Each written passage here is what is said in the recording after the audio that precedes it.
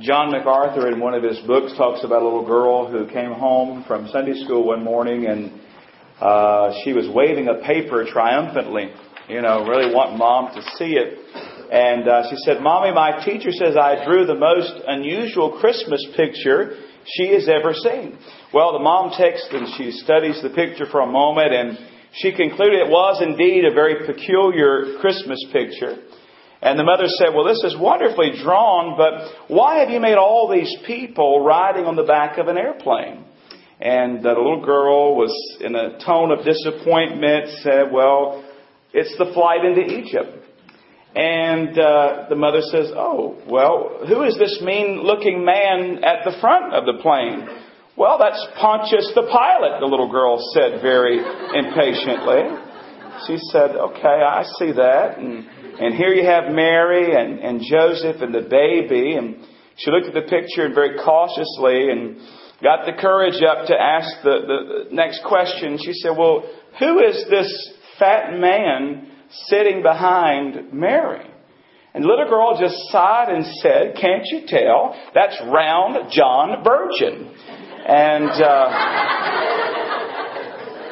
some people get mixed up when it comes to Christmas time and this whole Christmas thing and why we celebrate Christmas. And by the way, don't answer out loud, but why do we celebrate Christmas in the first place? And what are we celebrating? Is it more than just eggnog and presents and some time off from work and eating all the Christmas cookies and sweets? Or is there more to this whole celebration that we have? Well, if you know the Lord Jesus Christ, the answer is obvious. You know why we celebrate. And if you are here today and you don't know the answers, then I'm glad you're here.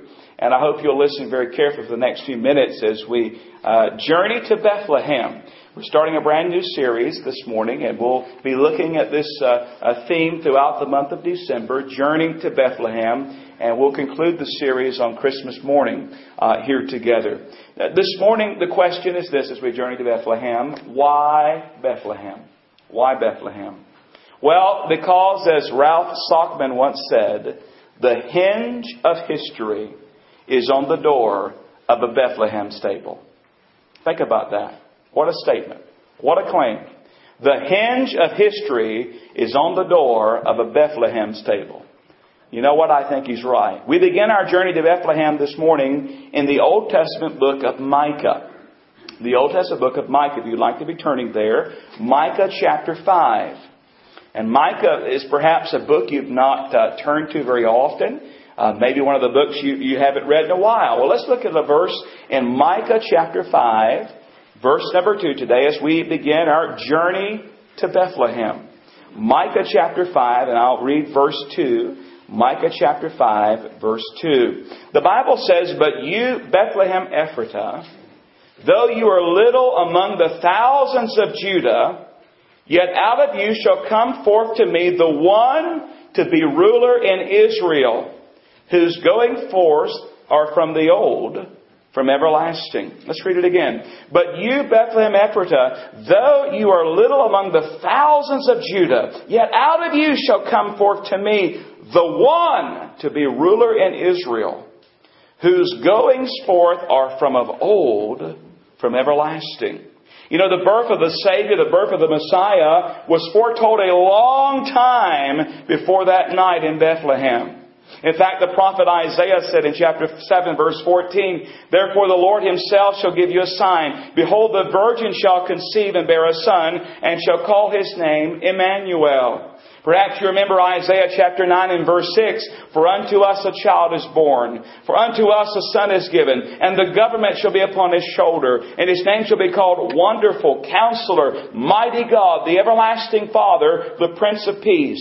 Long before the event happened, it was foretold, it was prophesied, and here in Micah chapter 5 verse 2, we find the exact location is prophesied.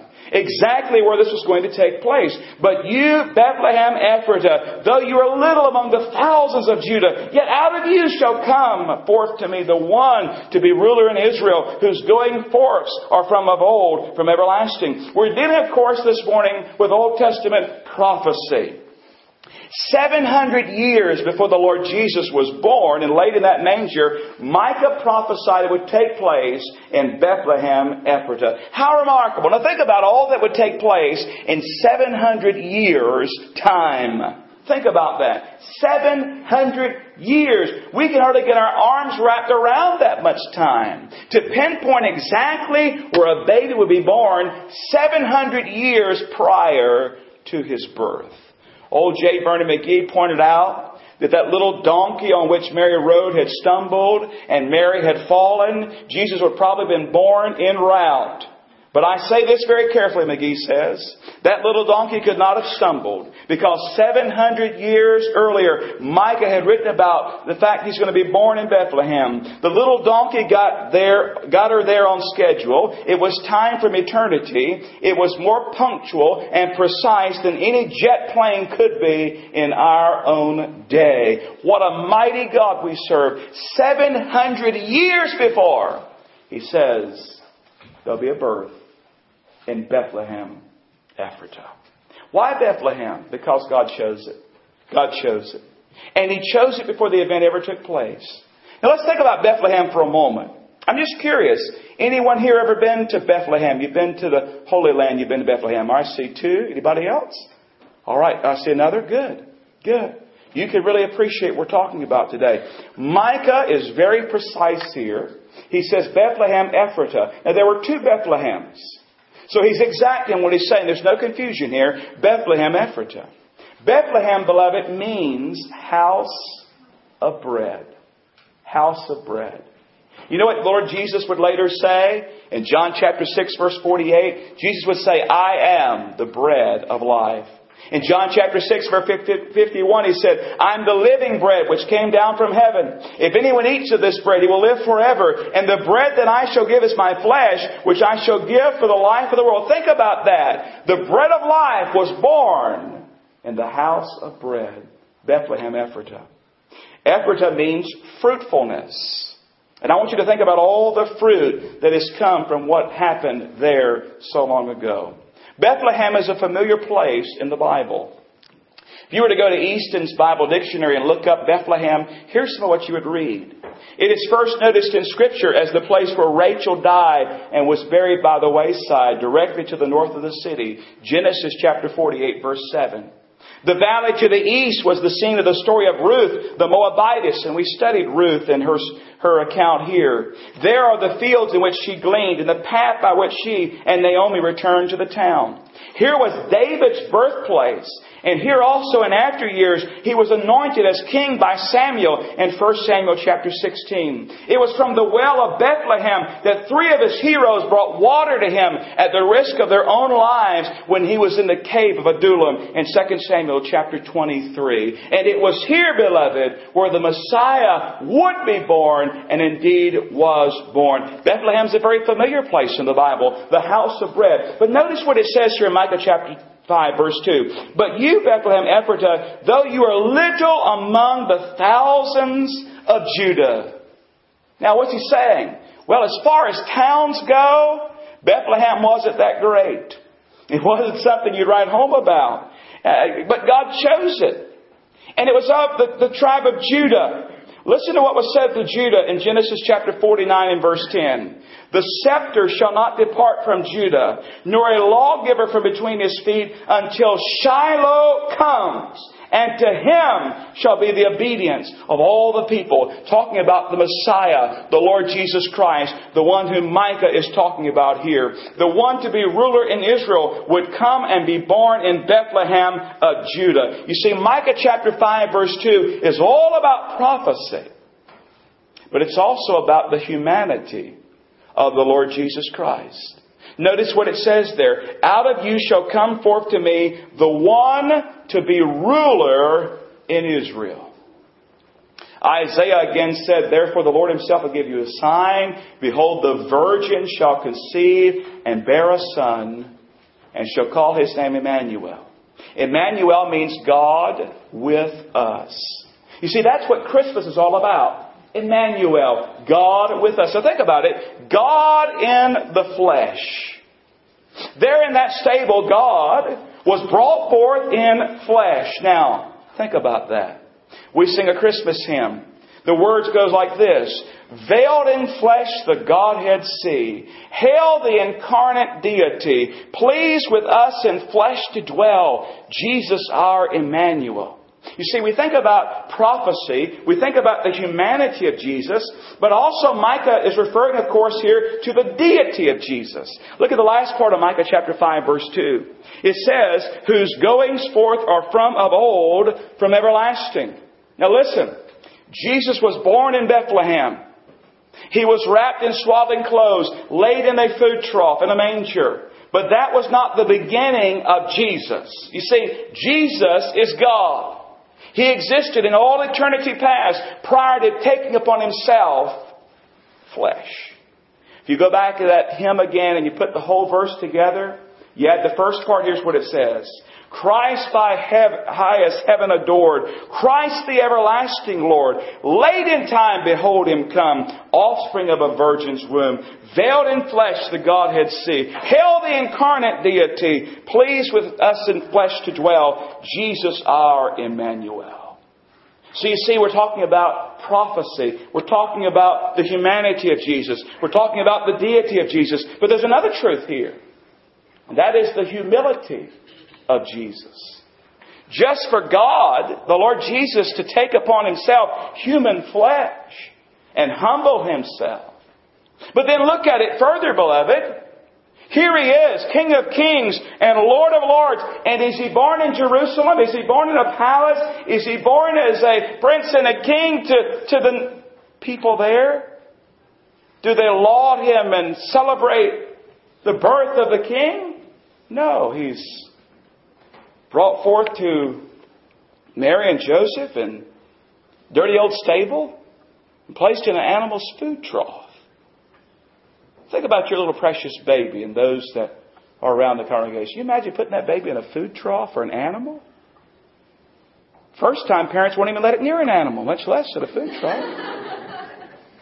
But here He is, God of the flesh, brought forth there. The humility of Jesus. You see, Micah chapter 5 verse 2 deals with prophecy, where He would be born. It deals with His humanity. He would come forth in flesh. It deals with His deity. His going forth had been of old. It deals with His humility, His eternality. Why Bethlehem? Well, it was a fulfillment of prophecy. But there's another reason.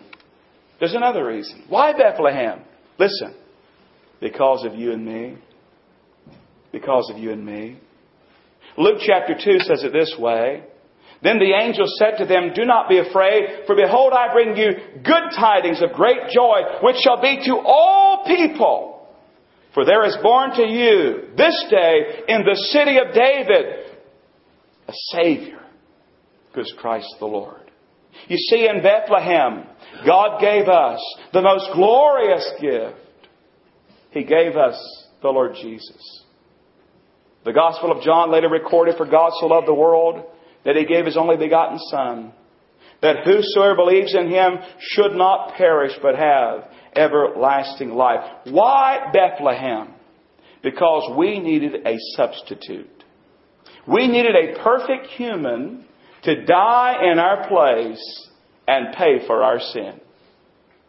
Now that perfect human was also perfect God. Perfect God, perfect humanity joined in flesh. We call that the incarnation, if you want to get real technical about it. That's the big word, but all it means is this. Jesus, who is God, became man without ceasing to be God. Jesus, who is God, became man without ceasing to be God. The incarnation. Why Bethlehem? Well, listen. There had to be a Bethlehem so that there could later be a Calvary. That's why. There had to be a Bethlehem so there could later be a Calvary. You see, this baby that was born to Mary and Joseph, and we have them there, and we picture the beautiful manger scenes and all that. Listen, He was born to die. We spoke about His humility a moment ago. He not only humbled Himself in becoming a man, dwelling among men, taking upon Himself flesh and living in such circumstances, but He humbled Himself even to the point of death. Voluntarily. taking upon Himself our sin, taking our place, dying for us, that we might live. You see, He was born to die. He was born in that little town of Bethlehem. We'll sing it during the Christmas time. How silently the wondrous gift is given. So God imparts to human hearts the blessings of His heaven. No ear may hear His coming. Listen, next part. But in this world of sin, where meek souls will receive Him still, the dear Christ enters in. I wonder, have you done that? Have you received Him in? Have you come to the place in your life where you recognize that you're a sinner, you're lost, you're undone, you cannot save yourself? You're destined for an eternity apart from God in a horrible place called hell. But because of Bethlehem, which led, of course, to Calvary and the grave, and praise God, to an empty tomb, there stands one in your place who says, come to me, all ye who are labor and heavy laden, I will give you rest. Will you humble yourself today and come to the Lord Jesus Christ? Have you received Christ today? Have you turned from your sin to Christ? If not, why don't you receive the greatest gift that's ever been given? The free gift of eternal life through the Lord Jesus Christ. Now, it's not a cheap gift. It'll cost you. It doesn't cost you. It cost Him. His life, His blood. He paid the price. But He says, hey, it's free if you'll receive it. If you'll receive me, take me as Lord and Savior. You see, I said a moment ago, the hinge of history. The hinge of history is on the door of a stable in Bethlehem. You know what? This morning, December 2011, your history could be changed forever. You may have entered this building as a lost, condemned sinner, destined for hell. But if you'll place your faith in the Lord Jesus Christ, your history will change forever. Because you'll leave here a redeemed, blood-bought child of God, destined for an eternity with Him in heaven. The choice is yours. Will you, as the hymn writer said, will you meekly humble yourself and receive the dear Christ as He enters in? Why Bethlehem? Why Bethlehem? Because He loved you. That's why. Would you receive Him? Every head bowed and every eye closed this morning. I appreciate your attention. Before I pray and we have our closing hymn and invitation, I wonder today, maybe you're here and you've never received the Lord Jesus Christ as your Savior. Today your history could change forever. Literally forever. You could spend eternity forever with the Lord if you'll turn from your sin to Christ today. Here's what we're going to do in a moment. I'm going to pray and we're going to close our service with a closing hymn. And as we do that, we're going to invite you to come. I'll be standing right here in front. I want you just to come to me and say, preacher, I'd like to meet Jesus. And here's what I'm going to do. I'm going to put you with someone who will take a Bible and sit down with you and lead you to Jesus. That's as simple as it is. We're not here to embarrass you. We're not here to call you out and point at you. We're just putting forth an invitation today. If you need Jesus, would you come during this closing song? And we'll put you with someone who loves you and loves Jesus. And will be thrilled to introduce you to Him. Father, I pray right now, as heads are bowed and eyes are closed, I pray your Holy Spirit work and move in the hearts of these dear people. I pray that if anybody here does not know Jesus Christ, that here this morning as we sing this closing hymn, they will step out and come and meet me here and allow me to put them with someone who would lead them to Christ. Thank you, O God, for Bethlehem. Thank you for Calvary. Thank you for the empty tomb. Thank you that you're coming again, Lord Jesus. We look forward to that day. Even so come. Work, I pray, O God, now in this invitation time. In Jesus' name. Amen. We're going to be closing as our invitation song number 307, Just As I Am, Without One Plea. But that thy blood was shed for me. As we stand and sing, I'll invite you to come. Just say, "Preach your eye on you, Jesus." 307 as we stand and sing today. Just as I am, 307. You come as we begin singing. 307, Just as I am.